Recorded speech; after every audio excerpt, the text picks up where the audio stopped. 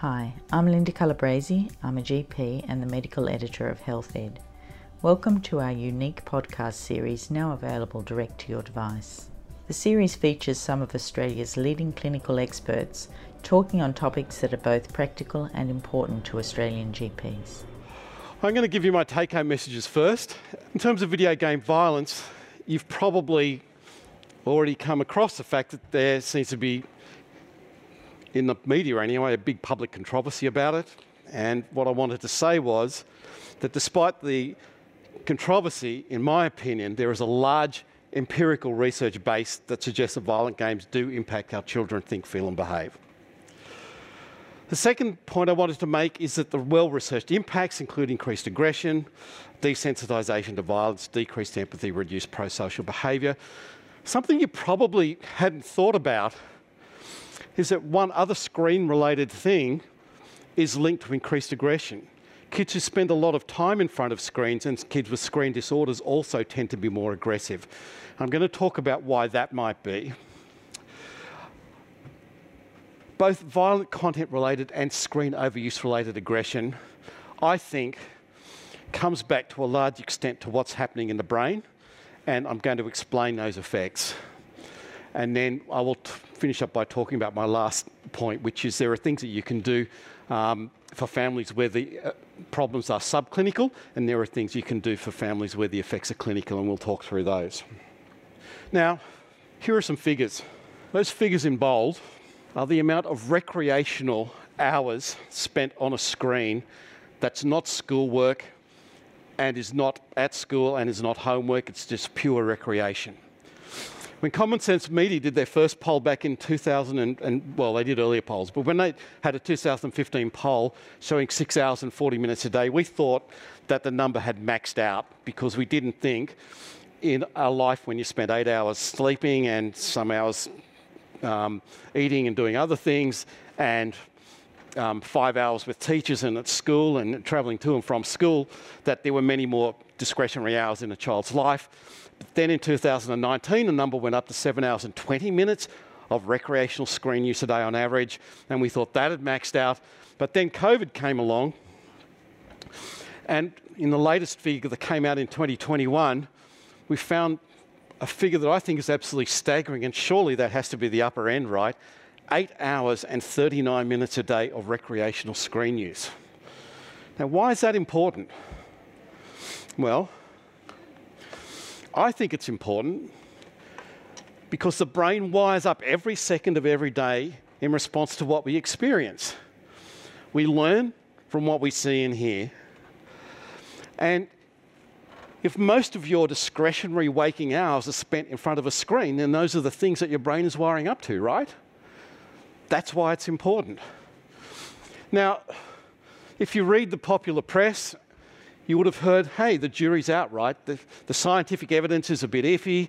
We really don't think that violent media has any impact on the way children think, feel and behave. I hear it all of the time because there are a number of experts in the field who say this very, very loudly. For them to be right,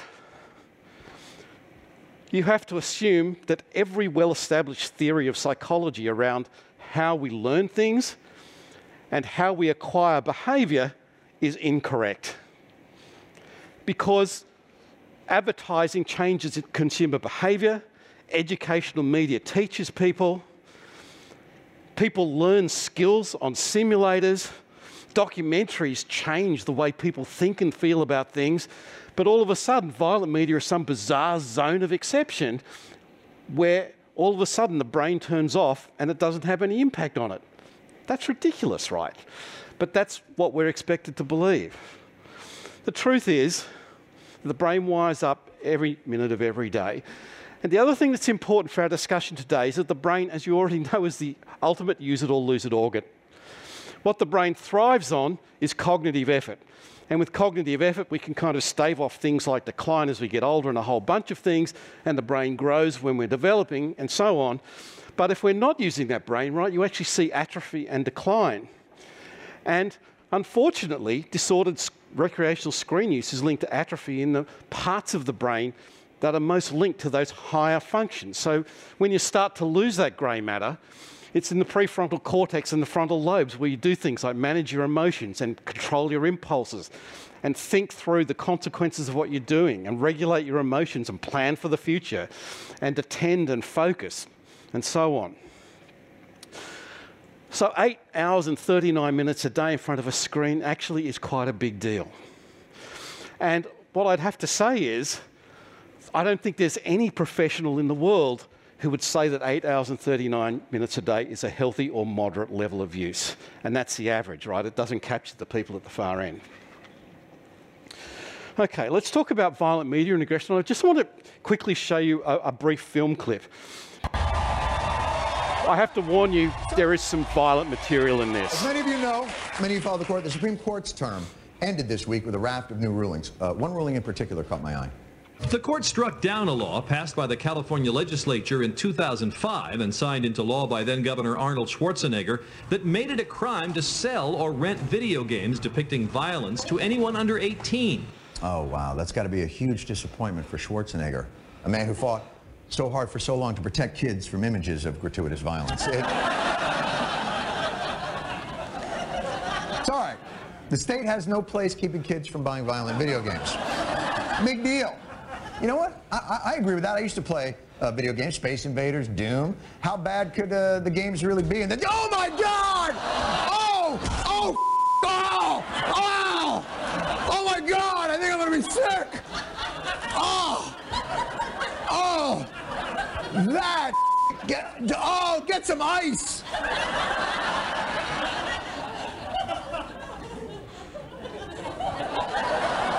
Can the states place any restrictions on content sold to minors? Justice Scalia, in his opinion, said that government might be able to restrict sexual materials, but not violent and other materials. Oh. What? Fair warning. This is really fair warning. You may find this next clip, in fact, I'd be truly surprised if you don't. In all seriousness, shocking and offensive. It's like an interactive animated snuff film. So if you are sensitive to violent imagery, now might be a good time to go to another room and have filthy, disgusting, deviant sex. In this case, Brown versus Entertainment Merchants Association, the U.S. Supreme Court determined 7-2 that the state of California has no interest in restricting the sale of this game.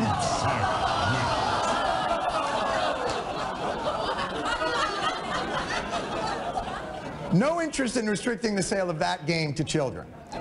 But if while being disemboweled, this woman were to suffer perhaps a nip slip, regulate away. It's a weird thing, isn't it? You know, we get very upset about sexual content, but we don't seem to be at all worried about the violent content. I've never really understood that. Okay, I was involved in that court case, and I could probably talk to you for hours about it, and I'm very tempted to now, but I don't have time. But what was at issue, partly, is what does the research say? So it's contested, I've told you that, right? There are people with very loud voices who say it's not true. I don't believe it. I don't believe that that is right. This is what I believe the research says to you. The first is that a lot of exposure to violent media leads to short-term and long-term increases in aggression. The short-term increases are pretty mild, right? Because there's the sorts of things that we can measure in a laboratory, how much hot sauce you'd make someone eat, or how much of a horrible loud noise you'd make somebody listen to. Those effects last in line with neural activation, maybe 10, 11, 15 minutes at the most. So they're short-term priming effects. They're mild, they don't last long.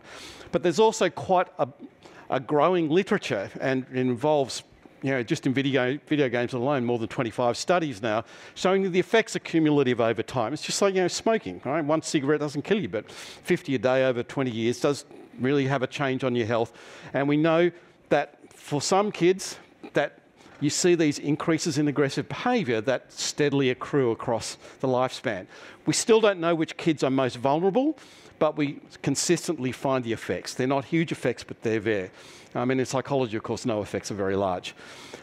The other thing that we see commonly, and we see it especially in brain imaging research, is desensitisation to violence. We see it in the short term, where even a reasonably short exposure to violence stops people having an emotional response to it, and they start to become desensitised to it pretty quickly. But we also know that people with a lot of exposure tend not to get upset by the things because they kind of have this long-term desensitization. The next thing we see is decreased empathy, and the last thing we see is decreased social behaviour. And there's quite a lot of research for it. Now, what I wanted to say to you is that the amount of research isn't trivial. So these figures are just for video games. They're just not for media violence, just for video games alone. In 2010, which is 12 years ago, Craig Anderson's meta-analysis looked at over 381 studies, and there were already 130,000 participants in those studies finding those effects. Greitmeyer and Mugg looked at another 92 studies and close to another 40,000 participants. None of these were in the previous meta-analysis, they were all new. And since then, there have been a large number of studies again. And they all found, on average, in their meta-analyses, those things. So the amount of evidence is not trivial, it's quite a big amount of evidence. I just want to show you this diagram of a study that Craig Anderson and I and a group of our colleagues did across 7 countries. And what we found in every single country was this same pattern, where people who had a lot of exposure to violent media tended to be more aggressive through having an increased amount of aggressive thoughts, cognitions, and decreased empathy. Now, what's happening in the brain? John Murray is one of my heroes, although his taste in clothes is questionable. And that's what he found. I'm sure that's clear. So let's move on. Oh, I might explain that then. He found 3 key things, I think. The first thing is replicated all of the time. When you're playing a violent game, your prefrontal cortex has a lot less activity. The part of your brain with all of the higher functions isn't as turned on, it's more turned off. So that's the first thing. The second thing he found was the part of your brain in the middle, where you have all those automatic processes you have no conscious control over, fight or flight, emotions, the limbic system. There was a lot of activity there. So the things that kind of motivate you into behaviour and not thought through behaviour, those things are quite active. And the third thing he found was there was a lot of lateralisation in the right hemisphere, where we tend to keep the negative emotions like anger and fear and sadness, and less activity in the left hemisphere that tends to be lateralised towards the more positive emotions like happiness and joy. And in fact, those studies are pretty well replicated. I'm not going to talk about this study by Doug Gentile in detail, but what he did find was, in his study, he got people who played 40 hours or more of violent games and people who played 40 hours or more of non-violent games like Candy Crush, put them in an fMRI machine, exposed them to violent media, and he thought that the people who had the long-term exposure to Candy Crush would have these big emotional responses. They kind of found it emotionally difficult, but the people who had a lot of exposure would be desensitised, and you would see kind of a smaller spike in activity. Do you know what he found? He actually found suppression in the people with the long-term exposure. They didn't have a smaller increase, they didn't even flatline. They actually managed the emotional response by suppressing the response of the amygdala to that violent material. Like, you know, that's a desensitisation. Okay, so fMRI, EEG, MEG studies, they consistently show that while engaging with violent media, there's reduced activity in the prefrontal cortex. There's a reduction in key executive functions, including attentional focus in particular, reduction in inhibitory control, lots of activity in those centres that, you know, where we have that not thought through behaviour, and desensitisation. The next thing, I probably should say this. I'm not going to say here that violent media is going to make someone a school shooter, right? Because any act of violence has multiple causes. When they find out a lot more about the Uvalde shooter, for example, you're going to find that that person has a lot of risk factors for violence and not many protective factors. And this is the approach we take, right? With media violence, we recognise it occurs in the context of that person's entire life, and it's what's happening in the entire context that is important. But of course, if the context of that person's life, you know, includes not much guidance and not much love in the family home and living in a violent neighbourhood and lots of other things, then that violent media is probably going to have a big impact in the way they behave and respond to it. In terms of screen disorders and aggression, you would have all seen problem gamblers, and you would all be aware that problem gambling is on a continuum. And you would see people who are at risk, and then you would see what we call the problem gamblers, who are about 3 to 5% of the adult population. And then you see the addicted gamblers, the disordered gamblers, which is a little bit the 1% typically in most studies. Well, people with screen disorders occur roughly on the same continuum. And so internet gaming disorder, which was the first screen-based disorder that we saw in the, as a psychiatric diagnosis, we typically see that 2 to 3% of teenagers have a disorder at that level. And in my last study, where we looked at about 1,000 school kids, we found a prevalence of 2.8%. There's one other study about the same size, it found a prevalence of 3.1%. So in Australia, we see about 3 in 100 kids who are teenagers with this kind of disordered level of screen use. The World Health Organization in 2019 made gaming disorder a full disorder in its International Classification of Disease. When the DSM put theirs in 2013, it's in the section for disorders requiring further research. The WHO one is a disorder. The thing I like about what the World Health Organization doing is that they had the clinical level, which is gaming disorder, but they also created a subclinical diagnosis of hazardous gaming for that roughly 10% of teenagers who game at problematic levels that are not quite clinical, but they're certainly enough to be concerning. Now, this is my own model of screen addiction, but basically what we typically find, and what most specialists in the field find, is that if a child has problems with their executive functions, they're impulsive, they have poor self-control, poor focus and attention, combined with a life where their needs offline aren't being met very well, but those needs are met online. So, they don't have very high self-esteem, they're not good at many things, they don't have many friends, they don't have much control in their life, but online they feel all of those things, then those are the kids who are most at risk. Unfortunately, we talked about the brain being a use it or lose it organ, and we talked about atrophy. And there are more than 200 studies now, neuroscience studies, of what's happening in the brains of screen-addicted kids compared to other kids. And what we see is atrophy that's measurable on brain scans, and particularly, unfortunately, in these following areas, in these frontal lobes where the higher functions are. That's not good, right? But we also see it in the striatum, which is a part of the brain that's linked to suppressing antisocial impulses. We also see atrophy in the insula, which is very much linked to empathy and managing relationships well. And people with problems with the insula, they're often linked with violent behaviour if that's compromised. So that's where we see the problems. We also see a thinning of the cerebral cortex, impairment on cognitive tasks, not very good information processing and reduced impulse control, and also, unfortunately, reduced white matter integrity, so there's connectivity problems as well. So what does this mean? It means that if a child has problems with screens, then you get an issue in 2 areas. The first is because it's recreational. The prefrontal cortex isn't very active because it's recreational, right? It's not working very hard. And the second thing is that if you're one of these people who have also developed these problems over time, where there's atrophy as well, then that adds to the problem. And if the part of the brain where we control the impulses, and particularly antisocial impulses, isn't working very well, then it kind of makes sense that those kids will be more aggressive. And that's what we see clinically. So we just published about 3 weeks ago a series of 6 case studies. There was nothing special about them, but we just took 6 representative studies.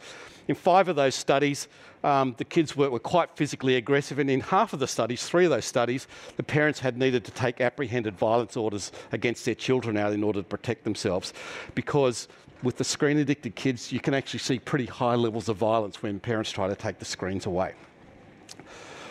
Okay, so what can you do in the clinic on Monday morning? I'm going to talk first about what to do at that kind of subclinical level, because I suspect that most of what you're going to see is parents who don't know how to manage the issues, but it's problematic rather than a clinical issue. And the first thing I'd say is you all know what a healthy food diet looks like. Well, a healthy media diet, in my opinion, is the same. The first thing is moderation in amount, not too much, not too little. So you're aiming for a healthy consumption. The second thing you're looking for is like the food pyramid, right? More of the good stuff. The green leafy vegetables of the media world are things like educational media and pro-social media and media that you know is going to be developmentally helpful. But the fats and the oils and maybe the poisons, the things at the other end of the food pyramid you want less of, are the violent and the antisocial media and the fake news and the mind-numbing media and the stuff that doesn't help kids developmentally. More of the good stuff, less of the not good stuff. And the last thing is age appropriateness, right? Full cream milk was great if you're 2 and you're growing your bones, but it's not very great if you're 90 years old and your arteries are 90% occluded, right? So you have to think about the age your child is and what sort of media diet is best at that child's age. So that's the first one, a healthy media diet. The second thing is sleep. Sleep is so crucial. The more I go down this developmental psychology path, the more convinced I am that this is a crucial thing that we don't pay enough attention to as parents or as clinicians, is the fact that kids need their 9, 10, 11 hours sleep in order to develop well. And most kids, most teenagers are probably sleep deprived, often because of the screen use. I mean, if you're spending 8 hours and 40 minutes a day in recreational screen use, where is the time coming from, right? We need to encourage regular exercise and outdoor activity, and we're looking for a balance. You know, if you're going to spend 2 hours on a screen, then spend 2 hours outside.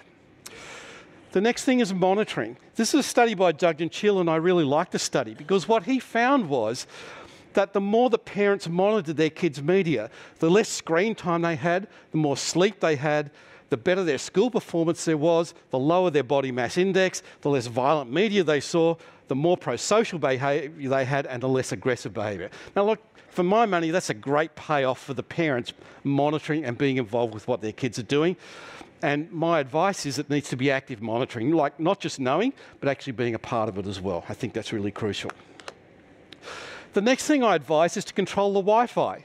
The modern kid typically thinks that it's their right for the Wi-Fi to be on 24 hours a day in the home.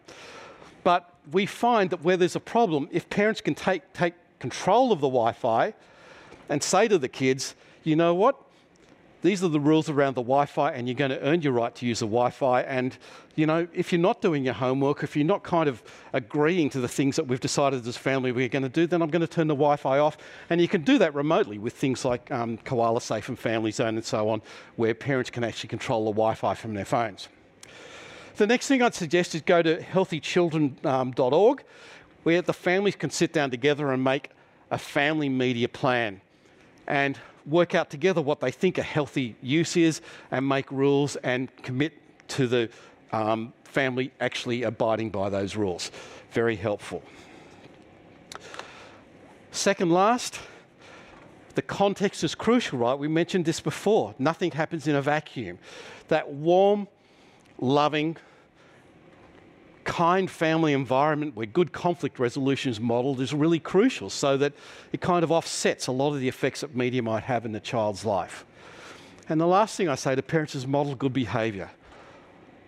The kids are watching. I mean, they're really watching. They're watching carefully. There's lots of studies on it now. They watch their parents carefully and they know that mum's always on the phone and dad's always answering emails, and they're sitting at the dinner table, but everybody's on their device and nobody's actually talking to each other. Like, they see what you're doing. You know, if you want your kids to be healthy users, then you need to be too. What do we do clinically? At the extreme level, particularly with disordered screen use, the severe cases are severe. I mean, they're really severe, you know. I could probably rattle off 10 cases where kids have died at the screen, right? Kids that don't go to school for years at a time. You know, kids whose lives are racked by anxiety. You know, I saw someone who hadn't been to school for 7 years, who'd lived in their room for 7 years. They hadn't been outside their room for 7 years. Their parents left their meals at the door. And when I saw that person, they were morbidly obese, they had no friends, they had a Year 7 education, and they were too terrified to leave their room or go to the front door. They were racked with depression and anxiety, and they had comorbid addictions. They were addicted to online gambling and so on, right? At the extreme level, it's really serious, and you really need to seek the correct clinical help. Okay. My advice is Psychologists tend to, on the APS website, tick every single box saying I have expertise in this area. What you want to do is you want to find someone with genuine expertise, because kids at the extreme end actually need someone who knows what they're doing, especially in this area. Well, let me reiterate. You would have heard there's a big public controversy. In my opinion, the research, the scientific literature has established very well that violent video games can impact how children think, feel and behave. In fact, they have to, otherwise what we know about psychology doesn't work, okay? The well-researched impacts are the ones we talked about: increased aggression, desensitization to violence, reduced empathy, reduces in prosocial behaviour and increase in fear. We see kids who have a lot of time on screens, and kids with screen disorders tend to be a lot more aggressive and they can be more violent. And all of these processes, you can see, are probably linked to what's happening in the brain, particularly stuff to do with the prefrontal cortex, a lack of activity and problems in that area. And lastly, we talked about those strategies for what you can do.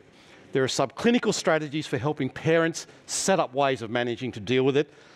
But when you get to that clinical end where the problems are serious, then you really need to get that person to somebody who really knows what they're doing. Perhaps even, as an inpatient at a psychiatric facility, but it's something that needs to be taken seriously, right? We tend not to take these screen issues seriously, but I've seen some such serious cases that I know differently. I know we do need to take it seriously. You guys are at the front line. I mean, as a psychologist, we rely on GPs, right? We rely so much on what you do. And essentially, what you do in this field with families, with screens, with video games is just so absolutely crucial, because you're the front line of contact. You play this absolutely crucial role. And hopefully, thank you for listening to me, and thank you for maybe taking some of this on board in your own practice. Thank you for joining us. We hope you are enjoying this series and will recommend it to your friends and colleagues. I'm Linda Calabrese, and on behalf of the team here at HealthEd, I look forward to joining you soon for our next podcast. If you enjoyed this audio segment, you can find out more about our free webcast lectures, which can be accessed from any device on our website at healthed.com.au. The podcasts published on this page are for medical professionals only. The content is not a substitute for medical advice. If you have a health issue, you should seek the advice of a suitable qualified health professional.